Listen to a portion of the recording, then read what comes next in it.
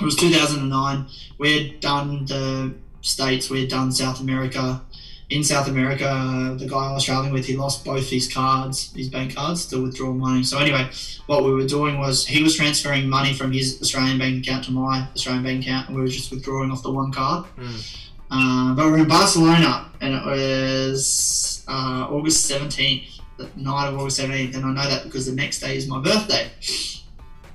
And we decided we were trying to toss up, do you spend your birthday like throughout the day and go out that night, or do you go out the night before and then when it hits midnight you just make a big scene in the club, hey, it's my birthday? Yeah.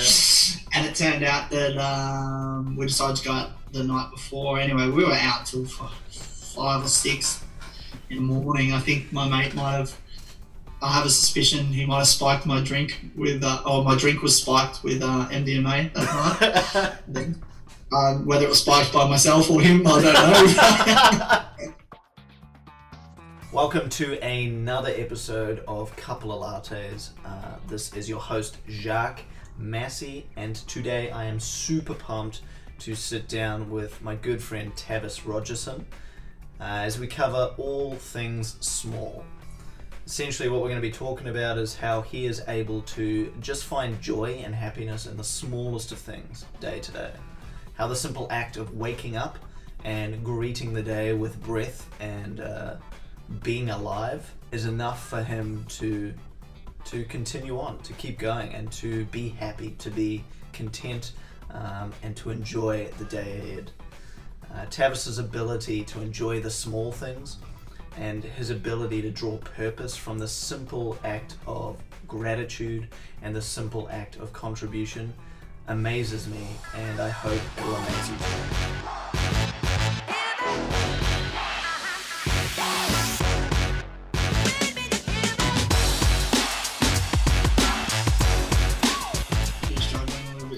Mate, I swear to God, since I turned 30, technology is just, it's surpassing me.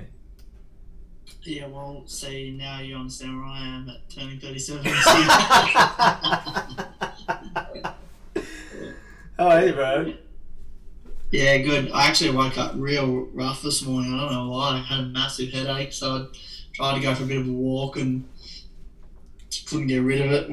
And I was going to go for a swim, but then I had a couple of glasses of this ridiculously green juice that Mum swears by, and I felt better, but now I'm crashing again, so I just smashed another one. So I don't want to be lethargic for a podcast about energetic and high energy levels, you know? Well, the good news is I'm already recording, so probably just going to put that on. Nah, I wouldn't do that. That would have been good, though. That would have been good. Yeah, I'm probably still going to do it. Are you recording now? I am actually generally recording. Yeah, cool. I think that was pretty cool because I was totally caught off the field. Well played by you. Yeah, mate, got you. Anyway, bro, how are you? Apart from having a headache, how's your day? Yeah, it's good. A little late start. They're all kind of rolling into one, really, and I know a lot of people are feeling like that at the moment, given the circumstances surrounding COVID. So, you just got to keep yourself busy. It was actually, I'm down the coast at the moment at Mum's, and there was quite a nice sunshine. There was actually a really mental sunset last night. Did you see it in the city? Oh my God. The sunset was definitely better where you were than it was the city, but I still went out. It was like cotton candy skies. Actually, real funny. I went down to the beach just to have a bit of just a chill, and I took the camera, and it was like, there probably only would have been, seriously, like 1 or 2 knots of wind. Like, it was dead still. The water was like a sheet of glass, and there were some really nice reflection shots. Yeah. And I was like, there was no one around, so I was just kind of taking shots. And anyway, I walked back to the house, dragged Mum out of the lounge room so she could take some shots of me in it. And it didn't really work. But anyway, it was beautiful, and we walked back home, and we whacked on Lord of the Rings as we've been having our marathons lately. And, that's so cute.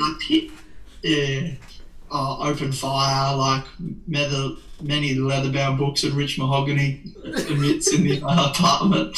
But and I looked out the window, and it was all of a sudden, it was crazy. It was like bright reds, pinks, purples, and I've just grabbed the camera, fanged back down there to take some shots. And actually, it was pretty funny. As I got down there, as soon as I clicked on, it said battery exhausted.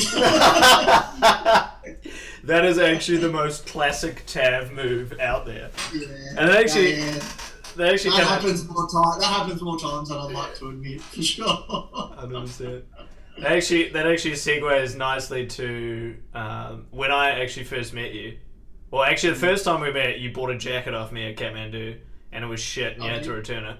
But the first time we went out shooting photos together, I can't remember where we went, but I just remember you being like the biggest frother out there. And normally I used to be like the one where I'd be like, holy shit, look at the sunset, look at the sunrise, and my mates would be like, oh yeah, cool. But then I was there, and I was the mate just like, holy fuck, and you're just running up and down.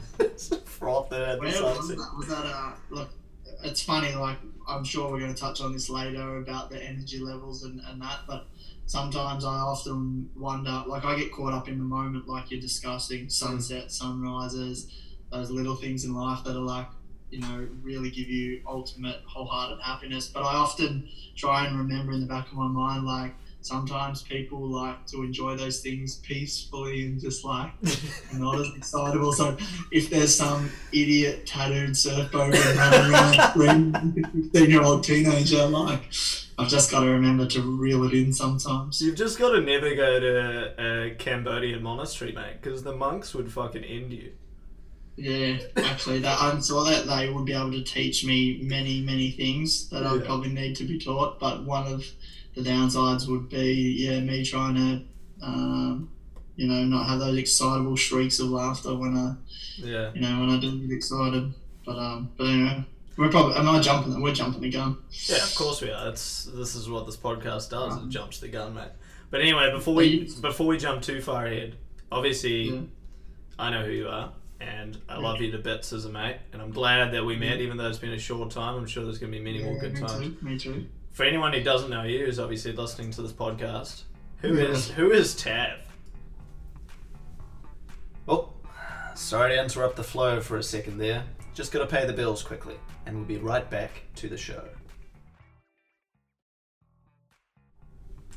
All right, and back to our conversation with Tav. Oof, that's a complex question, isn't it? Behind all the tattoos and the witty humour. Yeah. I'm glad that you called me at 1 PM as per my request, because I feel like that's the time when I am most funny, when it's very mid of the hour. Yeah. Who is Tav? Look, Tav, he's... When do we take it back to? Are we going to talk in the third person? For the wonderful year of 1983. Oh, yes. Many things happened in 1983. Many iconic things. Did you know Jenga was introduced for the first time ever? That's actually a true fact. I looked it up last night to coincide with the fact that 1983 also had some crazy things happen. I think the first woman on the moon, 1983.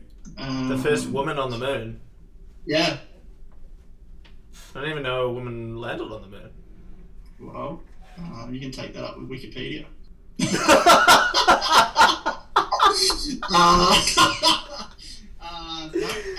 125 million viewers in 1983 tuned in to the last episode of MASH. I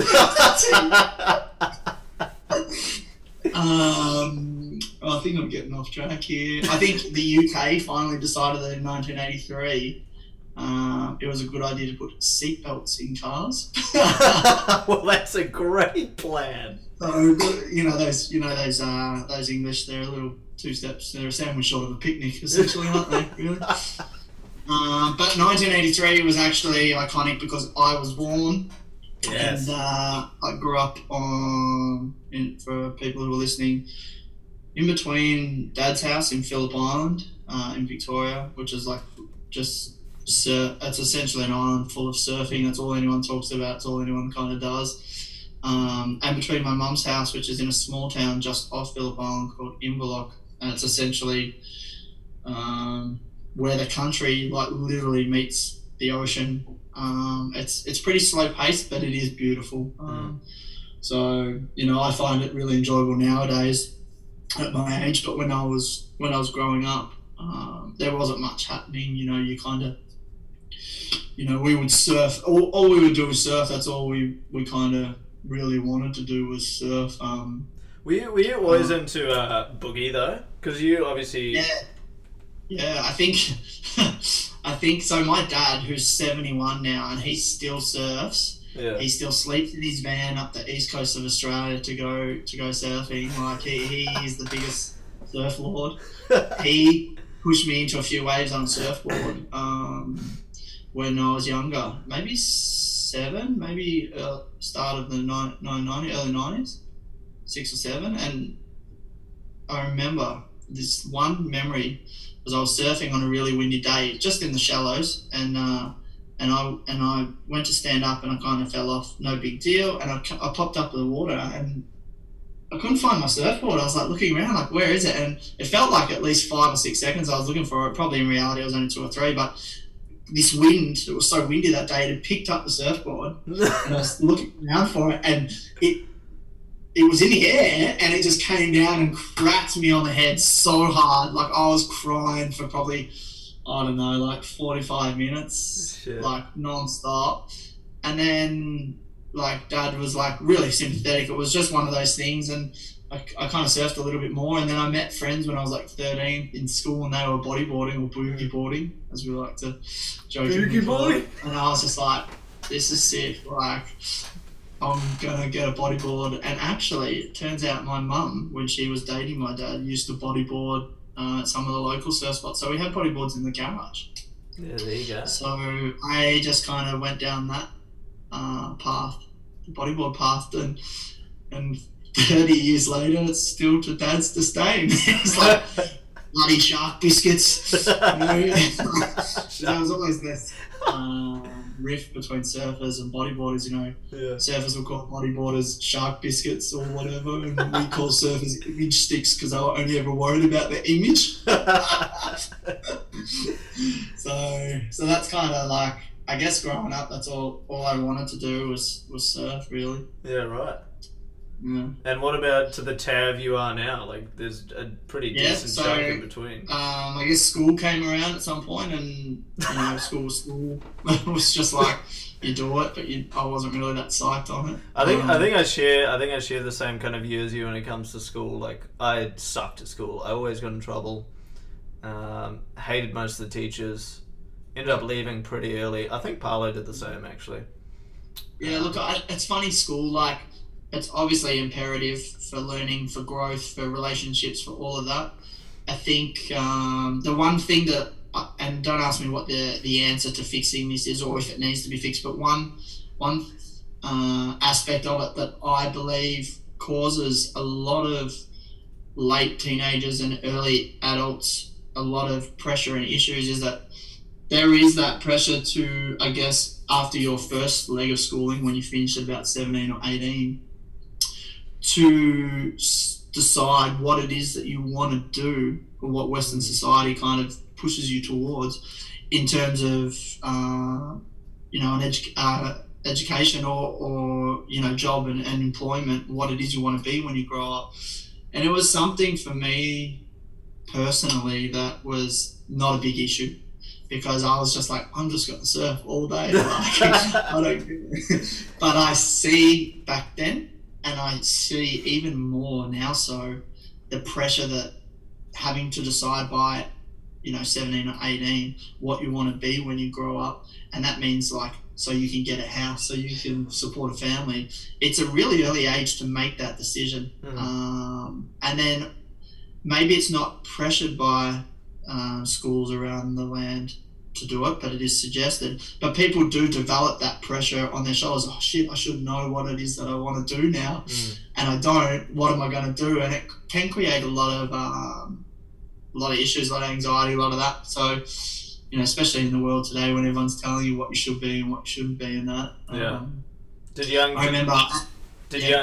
Tav listen to any of that? Or So how's this? One of the most fundamental pieces of information that my dad gave me, and I actually wrote a post about him for his birthday maybe a year ago and used this quote still to this day, was that he often, not super regularly, but often made it abundantly clear that it's not important, or it's not the most important element to your life to know what you want to do at an early age. And he always went on to reiterate that even at his age, 65, now 70, whatever, he still doesn't know what he wants to do. You know, he's been a lead lighter, a bricklayer for 20 years.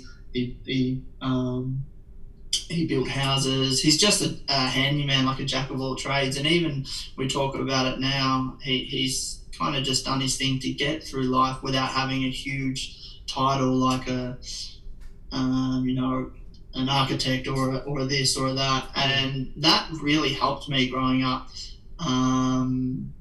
Not because I felt like it alleviated that pressure I was just talking about that kids feel when they leave school. Yeah. So kudos to him. Yeah, well done, Dad. He's a good egg. He's a good egg. I think that's pretty important what you touched on. The whole schooling thing, I won't even get started because, yeah, mate, I think I saw you reading the other day. I got back to 5 minutes of it and I was like, yeah, next. Exactly.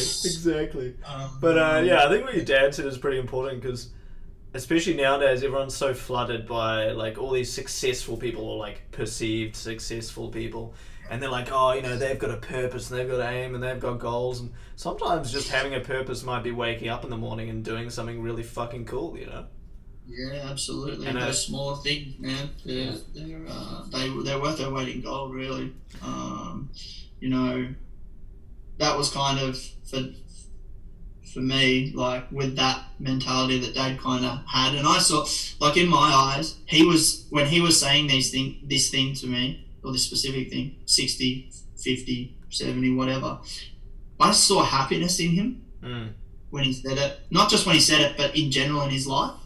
So then I see someone who's kind of like said, look, acknowledge that maybe they didn't know exactly what they wanted to be in their life, but I still see him happy, like naturally happy. Then I was like, well, this is not a bad piece of information to have. This is actually really thought-provoking and really, it was really supportive. Like, because all I did then after that was, all right, surf all day, get a hospitality job at night, and that's what I did for a long time. Yeah. and that's kind of carried you to where you are now. But in between that, you did a bunch of other random stuff, didn't you? Yeah, there was a few random things in there. I mean, to break up the hospitality, to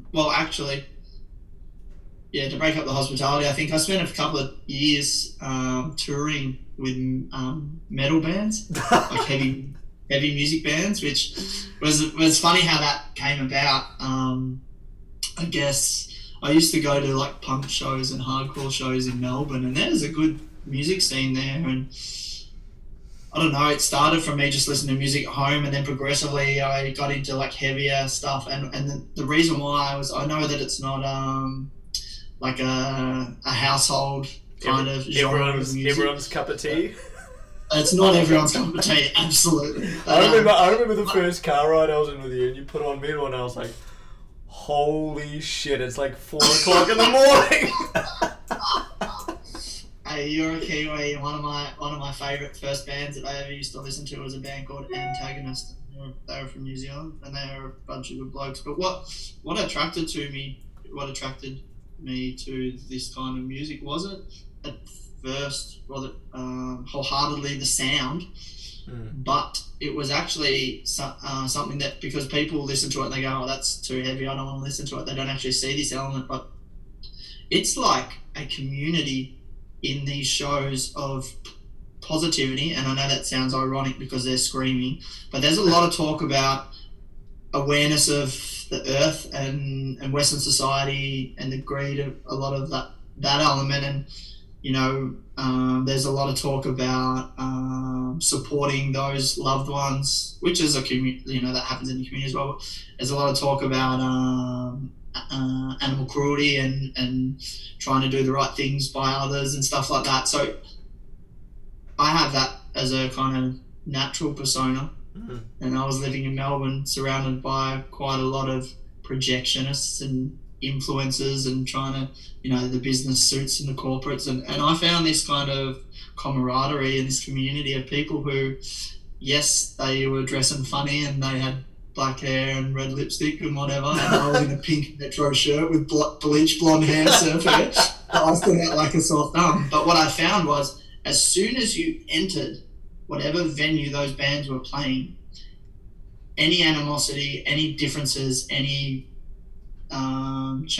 differences in beliefs or whatever, it was all left at that front door. And everyone that was in that venue listening to that music were just there for the music. And it was just it was such an energetic vibe, and I've always been really up and about and energetic, so I quite like acoustic music when I'm driving in the car.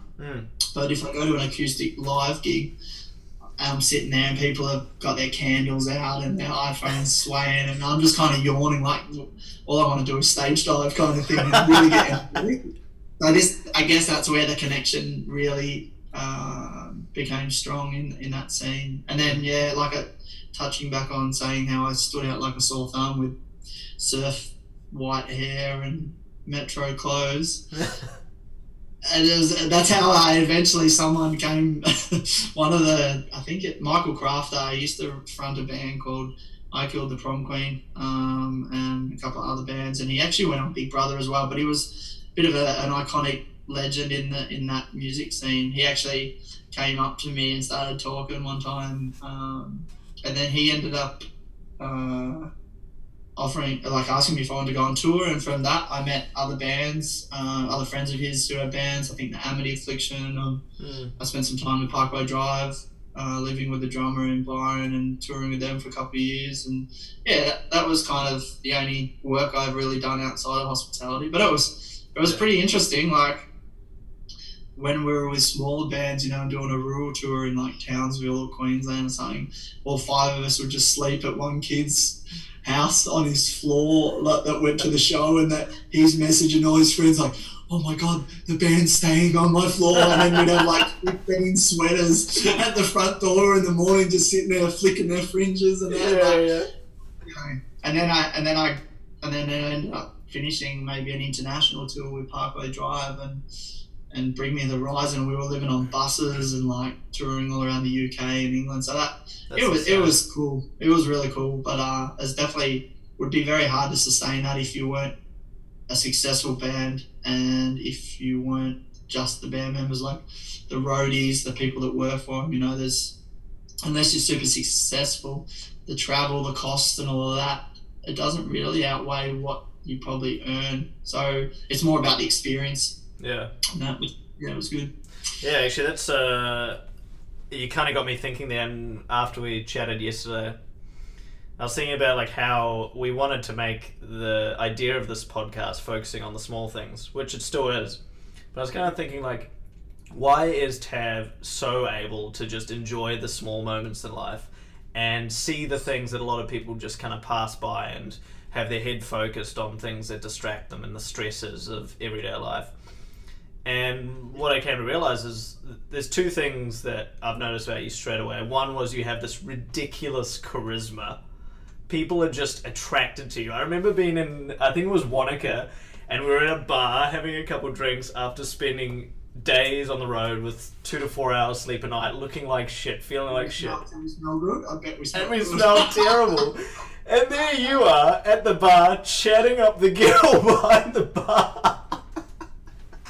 And she loved it. I was actually going to argue that you're saying I've got this natural great charisma. I'm asking that potentially, can you tell me where it's located? Because I haven't had a girlfriend in like 4 years. Some of that charisma to shine to the female race. Yeah. But yeah, no, I remember. Remember that. What was the second thing? Yeah, well, the second one was just your ability to live in the moment. So I think those 2 things together is something that I've noticed about you pretty much since we first met. Like, wow, this guy's like super charismatic. Like, people love hanging out with him. And the reason they love hanging out with him is because he's just in the moment. Like, you're just enjoying it. You know, like, we'll go out for a photo shoot and you'll just be like the first one out the car sprinting towards like a freaking flower that has a ray of sunlight on you. Like, look at this shit! Well, firstly, I appreciate you saying that. That means a lot. I think that instance you're talking about in Wanaka, after us smelling like we haven't showered in 4 days and all the backpacking and that, was that, I guess, the happiness and the charismatic element would have come out in that instance from the fact that I'd spent a few days on the road with you guys. We'd really strengthened the friendship. We had great, common interests. The trip itself, like, that was my first international photography trip. Like, focused solely on photography. And New Zealand for my first time, that was on the radar for ages, and it was just stunning. And so all these things combined, and that was the end of the trip, and I was just in this euphoric kind of frame of mind where I was just super happy. So that's probably where it came from, I reckon. Also, you have a couple of new blokes and you have a couple of beers and there's a bit of banter, a little bit of pressure there. Banter's good, banter's healthy. So. Yeah. But then I guess that ability to like be in the moment and to be so charismatic and to just like switch on and be like, all right, I'm in this like amazing place, holy shit. Not a lot of people can do that. Like, a lot of people, even when they go on holiday, they're more stressed than when they go back to work. So yeah, I guess definitely. I see it a lot. Like, owning a restaurant in the concrete jungle of Melbourne, like, I see it a lot. You asked me how it all came about or what. I'm not too sure. It potentially came from, when I was younger, and heaps of people have this, the Peter Pan syndrome. They never want to grow up. I just want to have fun kind of persona, I guess. Essentially, it probably came from that kind of element. My dad is often referred to by my friends as like, oh, they're shocked that he's 71. A, he looks 50, a tan surf guy. B, he does not act 70 whatsoever. And the other day, and this is to prove that point that I just made, my friends were down Phillip Island and they were surfing, and they bumped into my dad at the shops. And they're like, oh, Tab's dad, Dave, what's going on? And I wasn't there, I was working in Melbourne. So, hey, buddy, how are you? What's the surf like? Chit chat. And they go, oh, mate, do something funny. We're going to send it to Tab. This is in the middle of a car park of a shopping lot. He drops his Dax, bends over, and moons them. What the fuck? Like, I'm at work, and I get this text message, and I can't make out who it is, because it's like two white cheeks and a brown eye kind of thing. Parked cars, and I'm just like, come on. And then I could tell by the wetsuit tan line, like the white cheeks, but then super brown, skinny chicken legs, that it was my dad. And I was like, oh my God. So, I don't know, a little bit of the Peter Pan syndrome, a little bit of immaturity, a little bit of like wanting to live young and always be kind of not taking life too seriously, I guess, is probably where that all derives from. I guess then, like, what motivates you to kind of keep going like that? Because some people, like, obviously you have your good days and your bad days, but in general you're the kind of person who, like, tries to appreciate at least, something small each day. That's what I make of you anyway. Like, what's your motivation to keep doing that? When I was younger, motivation to keep going, motivation to be happy. I didn't need like a certain thing to keep me motivated. I was young and I was super happy. So every day was just like, oh, like waking up was just kind of like, those days, you obviously have days where you wake up and they're better days. It could be because something's on. You might have like catching up with a friend that you haven't seen in ages who makes you really happy. It could be just naturally. And I had a lot of them in the earlies to late 20s, of just every day I wake up and I'm just like, I was stoked. I guess originally there wasn't one thing that kind of kept me motivated. I was just happy being alive, really, and And recently there's been some hardships. You know, prior to Corona, I was not in the happiest place because I feel my life changing. I've done hospitality for 19 straight years now. That's bloody crazy. Anyone in hospitality will know that that's, you know, that takes a lot of patience because you're in a demanding industry, not just from customers and that, but the longevity of hours, the minimal bonuses, it's a hard industry to be in. So I was noticing since picking up a camera, even though I've traveled the world for many, many years, you know, South America's, Central and North America's, Europe's, Scandinavia, Baltics. Since I picked up a camera, spent time with you, seeing how the photography world works, traveling, taking photos, the wholehearted happiness I get from that far outweighs what I have been feeling in the last couple of years being in hospitality. So I can feel that my life is changing and my career path is changing, but I'm locked into a contract at the moment owning a restaurant. So that's been a bit of a struggle. To be patient for the next couple of years until things can change. COVID's obviously a struggle for everyone, not just me, so I'm not going to preach on about that, but that's provided its challenges. So currently speaking, there's been more of a roller coaster of emotions. So what's motivating me right now is to keep my eye on that photography goal, you know, doing things every day, little things towards the photography goal, you know, setting up a bit more of your website, you know, doing a bit more this, a bit more that, and just keeping me motivated to get through this next period of time until I can launch into more shrieks of 16-year-old teenager joy of top of mountain and just being that energetic person that I was wholeheartedly prior to, you know, the last couple of years. Yeah, right. So I guess like your long-term goal now is to get out of hospitality really and to go into something you'd enjoy more. Yeah, absolutely. It is. Get out. I mean, yeah, that's the correct term. It's not like, I just think it's one chapter closing and another chapter opening now. And unfortunately, well, not unfortunately, but in the past when I've decided that a chapter's closing and a new one's about to open, I've been in a position to just drop what I'm doing.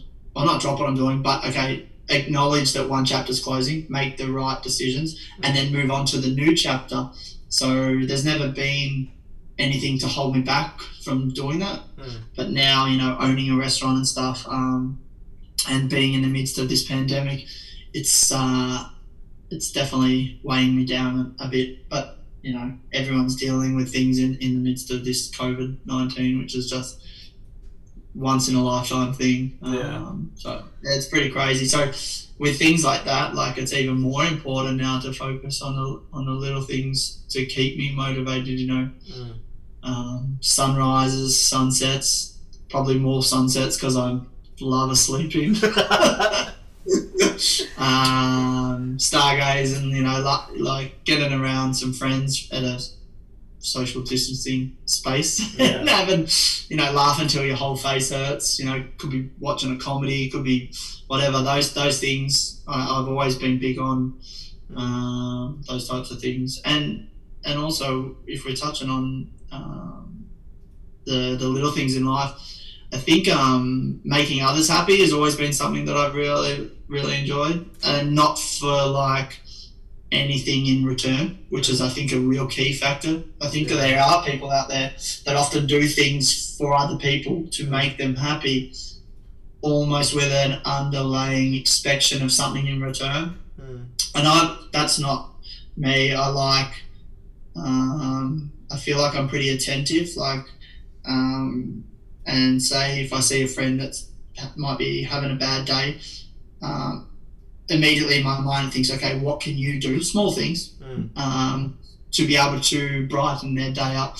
And it can be the same with customers at work. It could be opening the door for them. Like, we have a lady who often comes with a pram, but it's a double pram. She can't push the pram and open the door. So we see her, now staff are instructed to, you know, open the door, you know, help them with food, help them with their takeaway coffees. Those little things, like, I think that type of gratitude it can really, I guess, it can really turn someone's day around. You can never underestimate the power of small acts of kindness, I don't think. Yeah, and I think to summarize, like everything you just said then, and the ideas that I got out of it was, one, you have this ridiculous... What are you doing, mate? You're just posing on the camera. Man, I'm getting old. I need to stretch from time to time. Yeah. But anyway... You summarise and then I've got a question for you. Just your ability to be grateful for just the most basic shit in life is inspiring, to say the least. And then, like, what you touched on there, the idea of contribution, I think that's something that a lot of people just don't tend to understand, is that just the simple act of kindness, of giving, of helping someone, really fucking, it makes you happy. And it's not even like a philosophical point of view anymore. Scientifically speaking, the chemicals they release in your brain when you act kindly towards someone, when you just give without any sort of expectation, is huge. Like it's equivalent to having an orgasm. Yeah, well, it's funny that you mention that, because when you're talking about that, I was in my mind agreeing with you, thinking, yeah, it makes me feel really good when I do stuff like my dick gets hard.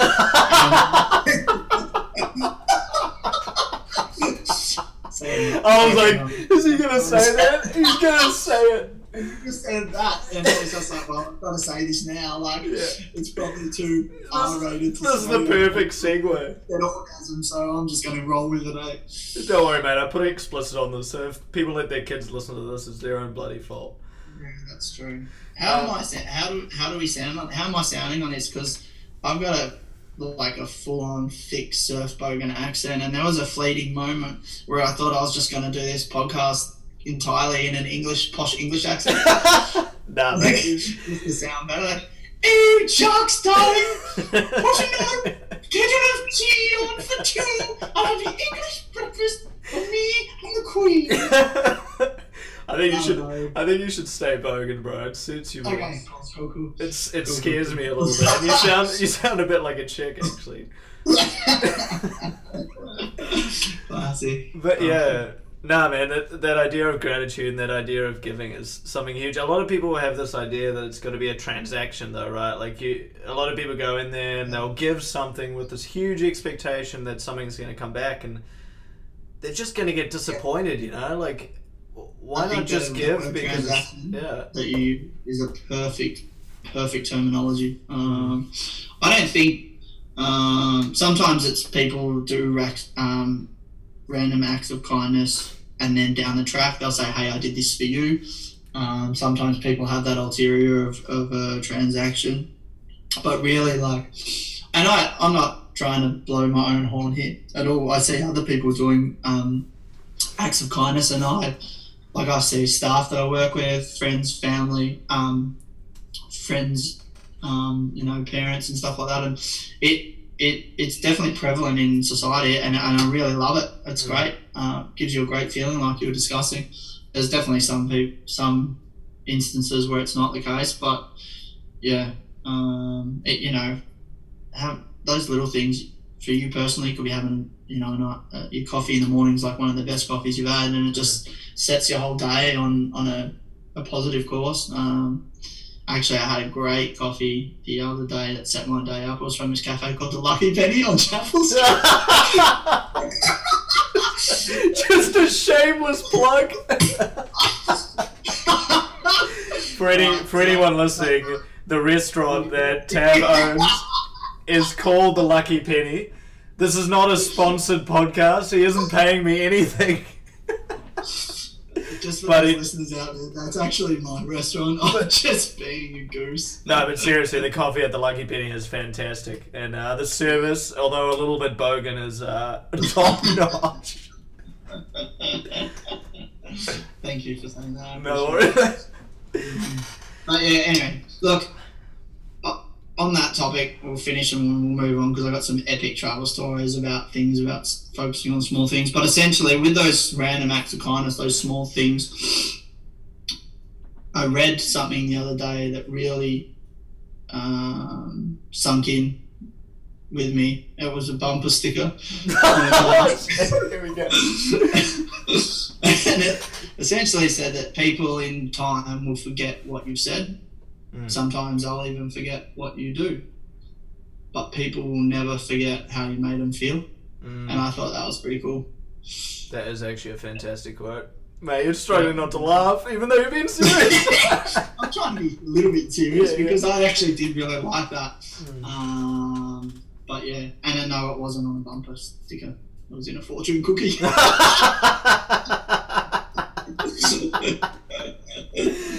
Well, I'm kind of hoping that a lot of people listening to this right now are feeling pretty damn good. So I think they're going to remember the lucky penny on Chapel Street. Classic. But yeah, I mean, like we kind of touched on it before. Obviously, with this, small change in 2020 of a global pandemic, which is not so small a change and affecting everyone. There's times when it's really, really hard to see the small things and be happy because your situation is, for lack of a better series of words, fucked. So, absolutely. One of the things we talked about before, you wanted to mention some of the travel stories you had.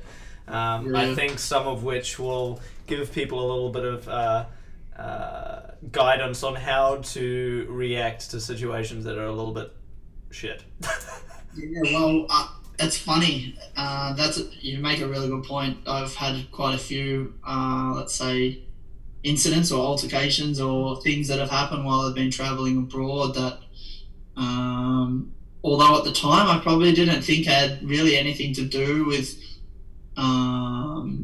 being able to focus on what's important, little things or big things, and kind of leave those material things or things that have happened to you, like how to just kind of control the emotions surrounding it. But in hindsight, now I think that some of the incidents that happened while I was abroad on my own, independent, and not in your comfort zone, actually really did help me in being able to, if I was to face something similar down the track, and well, most of these stories about me being robbed, and they happened quite a few times, so I did. It actually helped me big time in being able to identify, okay, what's important, what's not important, how to act. And I guess one of the first major trips I did was 2009, and it was 6 months. It was 3 months.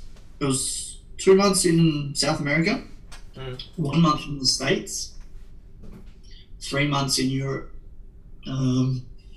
And along the way, like, this was the first major international trip I'd done. I'd done surf trips to like Samoa or Fiji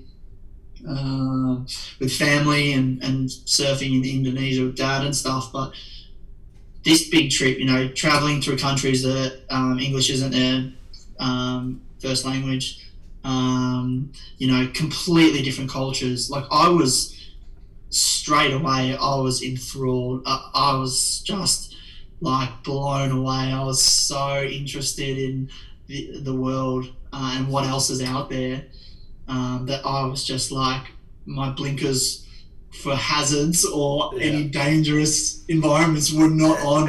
I was just full throttle. Oh, Mexico slums, 11 p.m. at midnight or dark night, just straight down the back alley. Yeah, sure. I didn't even my mind was just, my eyes were just completely open, and I was just, not so much. I was just completely blown away, and I just wanted to see everything and be involved in everything. And it got me in a fair bit of trouble in that trip, actually, multiple times. Yeah, right.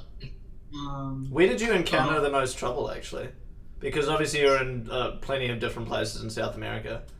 Yeah, I've got a couple. I'll keep them short. Because there's probably 10 to 15 stories of theft, burglary, all drugs, police, like the whole thing, and my mum upstairs, so I gotta shut the door. Hang on 1 second. I think the first one, and it's kind of pretty funny for those viewers at home listening, is that It was 2009. We had done the States, we had done South America. In South America, the guy I was traveling with, he lost both his cards, his bank cards, to withdraw money. So anyway, what we were doing was he was transferring money from his Australian bank account to my Australian bank account, and we were just withdrawing off the one card. But we were in Barcelona, and it was August 17th, the night of August 17th, and I know that because the next day is my birthday.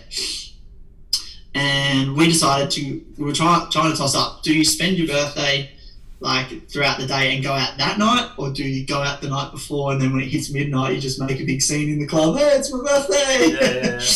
And it turned out that we decided to go out the night before. Anyway, we were out till 5 or 6 in the morning. I think my mate I have a suspicion he might have spiked my drink with, my drink was spiked with MDMA that night. Whether it was spiked by myself or him, I don't know. But anyway, we got out the club and I was tired by 6. Like, we were trying to get back to our hostel and we were chatting to people in the streets, as you do when you think you look really good but you actually look like a grotesque animal. Yeah. And I ended up laying down on a park bench for a little bit. I was so tired. Only probably like 10 minutes, but I got up and people were pointing and like yada yada, and I realised that my back pocket had felt a little lighter than it did when I went to sleep on the park bench at 6 in the morning on Las Robles. And sure enough, my wallet had been stolen on my birthday. Now this was the first major kind of thing. This was in Barcelona, right? Yeah, it's Barca. Barca, I've been to 3 times and I've been robbed 3 times. Yeah. That is not a joke. Yeah. That's no joke. But I would not say that would be the only bad thing I'd say about Barca. I think Barcelona is incredible. The city, the structures. Yeah. It's super busy and it can be pretty dangerous. But the people, Spanish people, I really like Spanish people. Yeah. The gypsies, not so much. But funny story actually. Paolo and I were for some of our childhood partly raised by gypsies because my mum needed help. Well, you guys turned out alright. So, but this wallet theft was probably like one of the first big hurdles I faced in travel. Out of my comfort zone, not with family or yada yada. You know, it was a challenge. You know, going to the police station to report it, trying to speak in broken Spanish. But the distressing element was, I guess, it was my birthday. The guy I was traveling with had no bank cards to get any money out. I then have no wallet, no bank cards to get any money out. We haven't got any reserve cash back at the hostel. So we did my whole birthday with no food, no drinks, and no ability to do anything other than things that are free, like walk to the beach and that. We were starving, man. Like, it was, and like, I was on the phone to Western Union trying to get a transfer, but it was going to take 20 plus hours. I spoke to Mum on the phone. She was stressing out hard. But if we want to revert to small acts of kindness, we were sitting down at 6 p.m. in the hostel with like our head in our hands, starving, going, we've got to just ask someone if we can borrow some money or speak to the hostel. Actually, the hostel kind of knew because I borrowed their phone and I think they were listening to what was happening. But we're sitting around at 6, it's almost dinner time. I am starving. I was probably coming down pretty hard. I think there might have been a tear or two stroll down my cheek. But it was quickly switched around because the hostel, one of the guys that worked there, he had been telling other people that were staying at the hostel that it was my birthday, and they had made a small cake, bit of icing, and put a candle in it, and the whole hostel sung "Happy Birthday" to me, and which was just incredible. And we thought that was just such a wonderful act of kindness. And then they pulled out 2 tickets to the soccer game that night. Was Barcelona versus Manchester City at the Barcelona Camp Nou. And there was 70,000 people there, and we went and watched the soccer game. And it was just, I don't know, that there's been other moments along the way, and then my persona naturally is to be kind and stuff like that. But that there was like, I look back at that and I go, that was something that someone did to someone that they didn't know, for someone that they didn't know. And it just changed. It changed everything. Yeah. It changed that night. My birthday, I still think that was one of the best birthdays ever. Like, definitely the most eventful. Yeah.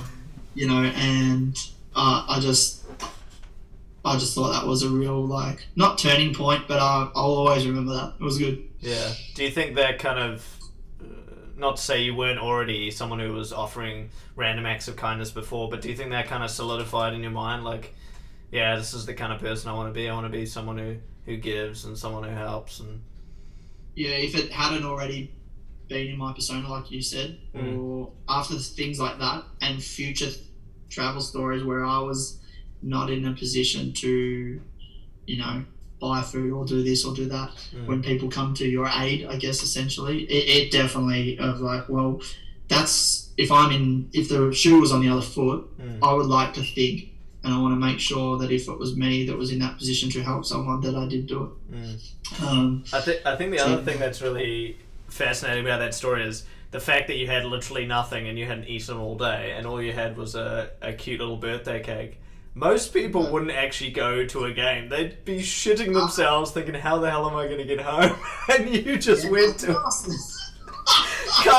coming down on MDMA. Coming down from MDMA, you just get to a game. Actually, maybe all the partying made my stomach shrink or something, I don't know, but yeah, Barcelona is an incredible place. Barcelona's got me 3 times, actually.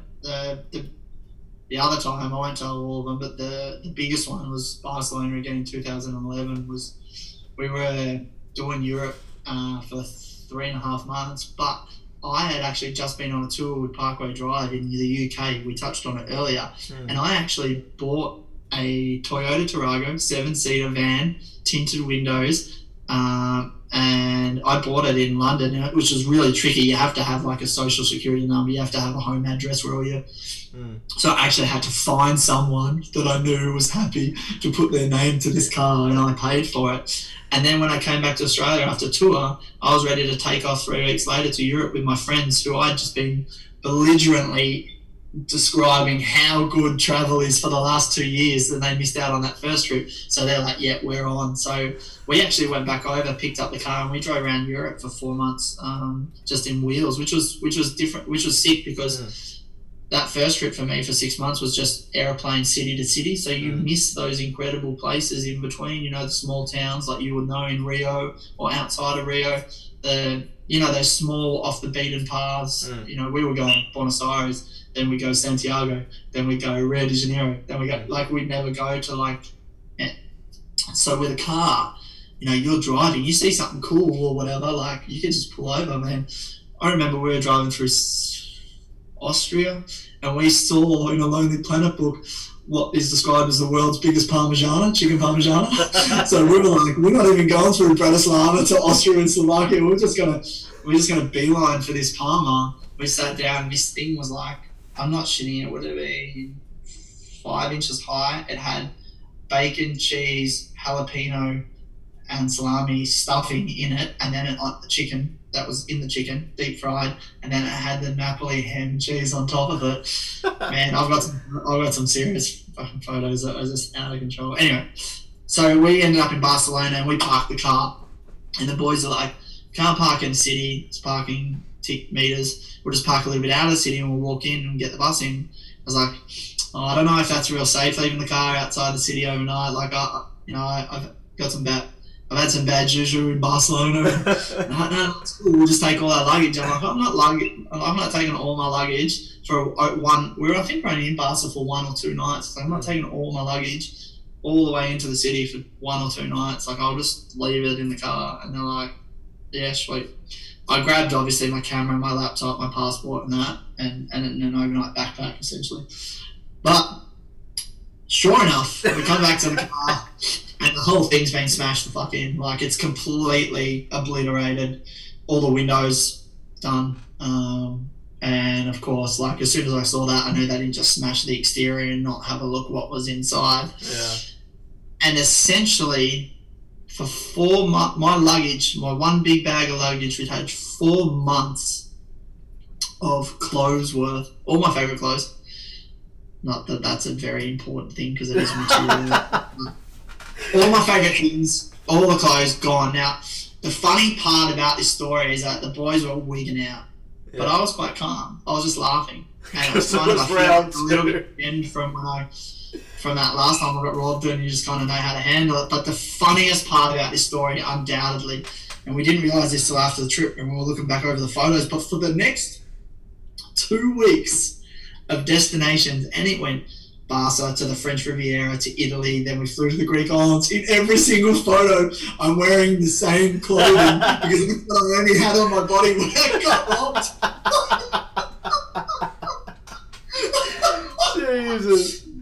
Dude, so that's hilarious. Every time I look at photos from the Greek islands or Italy in 2011, I'm wearing the same blue shorts and the same Nina and Pasadena orange singlet in every photo.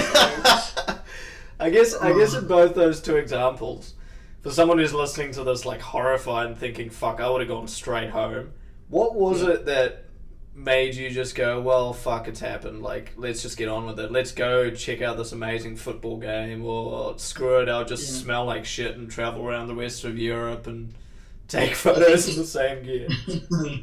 I think the first one, the wallet thing, once I ascertained and understood that you can transfer money via Western Union, so I'd only be out of sorts for a little bit. That was only a small thing. People get their wallets stolen a lot. People leave their wallets places, and then you have to ring up and change your cards. And you know that was a small thing, and it was a hurdle. It was a challenge, but it was easy to get over. And then I realised that it didn't really make that much of a difference. So when there were other ones in between that Barcelona 2009 and the Barcelona of 2011, there was a laptop out of. I was asleep on a bus in Peru, traveling from Peru to Huaycachino, I think, and I had the backpack above me in the locker part, like directly above me, and I was just kind of kipping in the thing, and a dude went in, opened my bag, took the laptop out, and then he got off at the next bus stop. And I saw him run off, but I didn't think it was related to me. Like, I kind of came to when I could hear the footsteps running. I was like, "Oh, is that dude running off the bus? Did he leave like the lasagna in the oven or something?" and then sure enough, I put two and two together. Like, once I got to the hostel and realised I didn't have a laptop. But so there was that one. There's other ones. There's heaps. There's heaps actually. I shouldn't really say that, but the one in Barca when the luggage went, I guess just by that stage I realised that the importance. It's really important, I guess, what you decide to focus on. I know people that would have happened to, and they would have focused on that to the point where it would have ruined the next 3 weeks of their holiday. I've just chosen to try and identify that that's an option that you might do, and then to not do it. So, like, yes, my favourite jacket, yes, my luggage, yes, whatever has been stolen. Shall I let it affect this time that I'm having with my good friends? And I'm about to see the French Riviera. I've never seen it. I'm really looking forward to Croatia. So do I let it affect those next 2 weeks, or do I just laugh at or I just think about down the track that this is going to be something that I laugh about? I never thought about down the track. I'd be talking about it on the fucking open podcast. And so I guess a lot of times people say that for whatever it is that you learn, you have to go through certain things to get to that point. And I guess I just donated enough of my materialistic possessions to the community of Barcelona, and now learn. That's a good way to think about it. You're just donating and giving, right? Without knowing you're giving. I think gypsies are probably in a worse position than I am. So if they need a new Nina and Pasadena denim jacket, then obviously they need it more than I do. I think you touched on a fantastic point just then, in regards to like how you focus your mind, instead of, because it's so hard nowadays. Like, people love negative media, man. They just love frothing over negative shit. They love jumping on social media and just ripping some poor person a new one because they don't agree with what they say. We like to call them keyboard warriors. Keyboard warriors, yeah. Just people froth on negativity. And I think that's the thing that set you apart, was that you've been able to get through probably more crises than the average person. Yeah, like that was like 3 stories. I reckon I've got about 20 to be honest. I'm not surprised. I remember when we were in New Zealand and you were driving behind us. We're like, fuck, Tav is weaving all over the place. And sure enough, you almost fell asleep in the fucking car. Yeah. That was silly. And I've often thought about that, and I have a big shout out to you guys and also to Shannon for. He actually was flicking his lights, I think, real hard, like behind me, and he ended up driving for me. Yeah. I actually think I was just trying to choose music. I think I was on Spotify and I was trying to get it off like Taylor Swift or something like that because it was just horrific. And then you were trying to put it on Taylor Swift, mate. Don't even worry about it. But yeah, I guess anything in life comes down to what you choose to focus your time and energy on. I know a lot of people that focus on positive. I know a lot of people that don't want to focus on negative, but it is what first pops up in their mind. You can, with that element, like it's a little bit of the human psyche as well can be like that. If you come home and your front door's open when you locked it, and you walk to your kitchen and your chairs are being pushed over or whatever the scenario is, your mind often jumps to the worst possible scenario, the most negative shit, someone's broken in, shit, do you know what I mean? So I guess it can be hard to not think in that way. It just takes a bit of practice to kind of shift the focus immediately. Or maybe you identify the situation and go, okay, here's the possible scenarios. I could A, focus on this negativity element, or B, I can look forward to this next part of the trip with my friends, and if I'm wearing the same shitty singlet and the same shitty shorts, then that's it, Like it. So, yeah. Yeah, I think it's pretty amazing. I think it's quite normal to focus on the negative first, and that's kind of part of the prehistoric brain. We're always kind of aware of danger and problems. But your ability to then flood your mind with just positivity, I think, is what gets you onto, instead of flooding it with negativity, you go, there's like a switch in you, and you're just like, fuck it, I'm going to go watch the soccer game, I'm going to go enjoy the rest of this come down from this MDMA cat, Kids, if you're listening to this, don't do drugs. But anyway, bro, I think we could probably share millions more stories by the sounds of it. You can start up on another podcast if you want. I think so. It's pretty fun, right? It's just a conversation. The worst travel stories known to man. I'm sure I'd fit them. Man, I've got a ripper for you, which I'll save. It's on my birthday in Budapest. And essentially what happened to us, we actually were like, fuck, I can't believe that happened. I came home 2 months later, I was watching a TV show called Scam City, and that happened on Scam City, and then they go and describe how it works. So I'll save that one for you. You're going to keep people wanting. But anyway, before you go, I wanted to ask a question for people listening. So, let's describe them as the grumpy fucker who's sitting there at home, feeling sorry for themselves, feeling a bit down, feeling negative, which, call them a grumpy fucker, but it's okay. It's pretty normal. Like, the shit happens. Who's the grumpy fucker here? What? You? Your brother. Mate, you got me. You got me red-handed. You're saying hypothetically. Hypothetically, this is a hypothetical person. All right, it's me, mate. You got me. But what advice would you give? What would be if you could give him one piece of advice? What would it be? Someone who's stuck in that negative frame of mind, who can't see the little things. It's a hard one because sometimes you'll be dealing with people that will be in that frame of mind, but want to get themselves out of it, and then you're dealing sometimes with people that are in that frame of mind but they want to stay stuck in it, and I don't think that there's that much that I could say to those that are stuck in the negative mind frame that would make them change. I'm not I'm not the smartest person, nor am I someone that probably people often listen to, so I could say honest.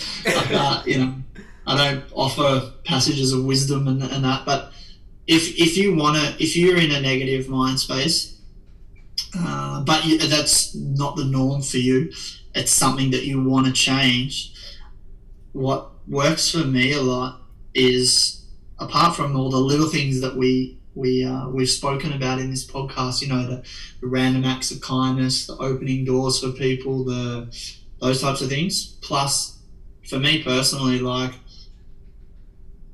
the small things, the sunrises, the sunsets, they absolutely help. But just in this life, which is really, really short, I know sometimes it doesn't feel like it's short, but it really is.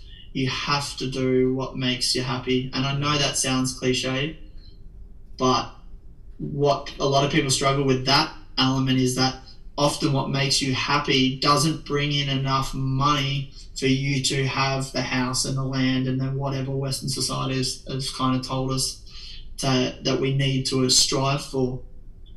But if you ultimately want to have this positive vibe, attract positive people around you, it all boils down to you doing what makes you happy. And it's the reason why I've been struggling a little bit in these last couple of years, because my careers or my mindset has changed from what I want to do in my career, but I'm not able to make that change just yet. So, but what I see in the photography thing is wholehearted happiness, and that's what I'm striving to do. And man, this photography thing, there's a lot of photographers out there. It's a saturated market in terms of social media wise. You know, there's always photography work, weddings, jobs, houses. You know, there's always a lot of work available for photographers. But for me personally, I don't think that it's going to make me that much money, at least in the first couple of years. But I still have to do it, and it's because I think that the main part of life in such a short time that we have in this world is that it has to be spent wholeheartedly being happy, and that for me personally I think is what's going to make me happy. I think that's the wisest thing I've ever heard you say. It's definitely the wisest thing, and I did it on a whim too. I can't believe it's coming out of my mouth. No. It came out of my mouth like that because it's the actual honest truth. That's what I often think about that.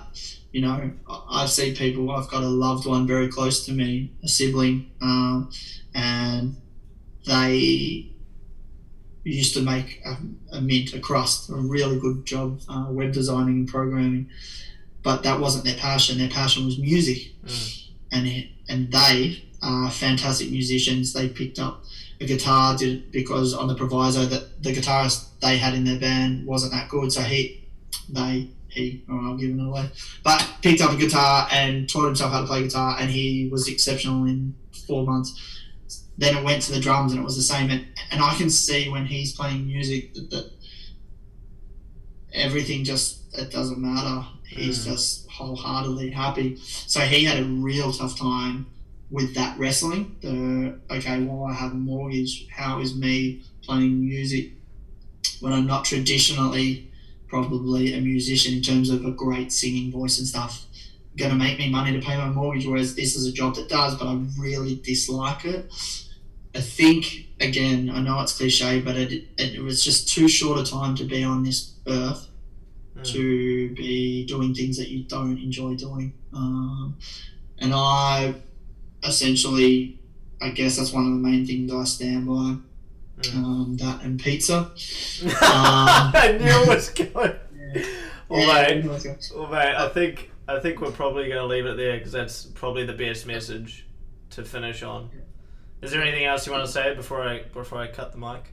No, I appreciate you asking. I think essentially just the last thing I want to say about that happiness thing and is that for me personally, and I can only speak on personal value, like I can't tell people out there how they, to act and how live their lives, but for me personally,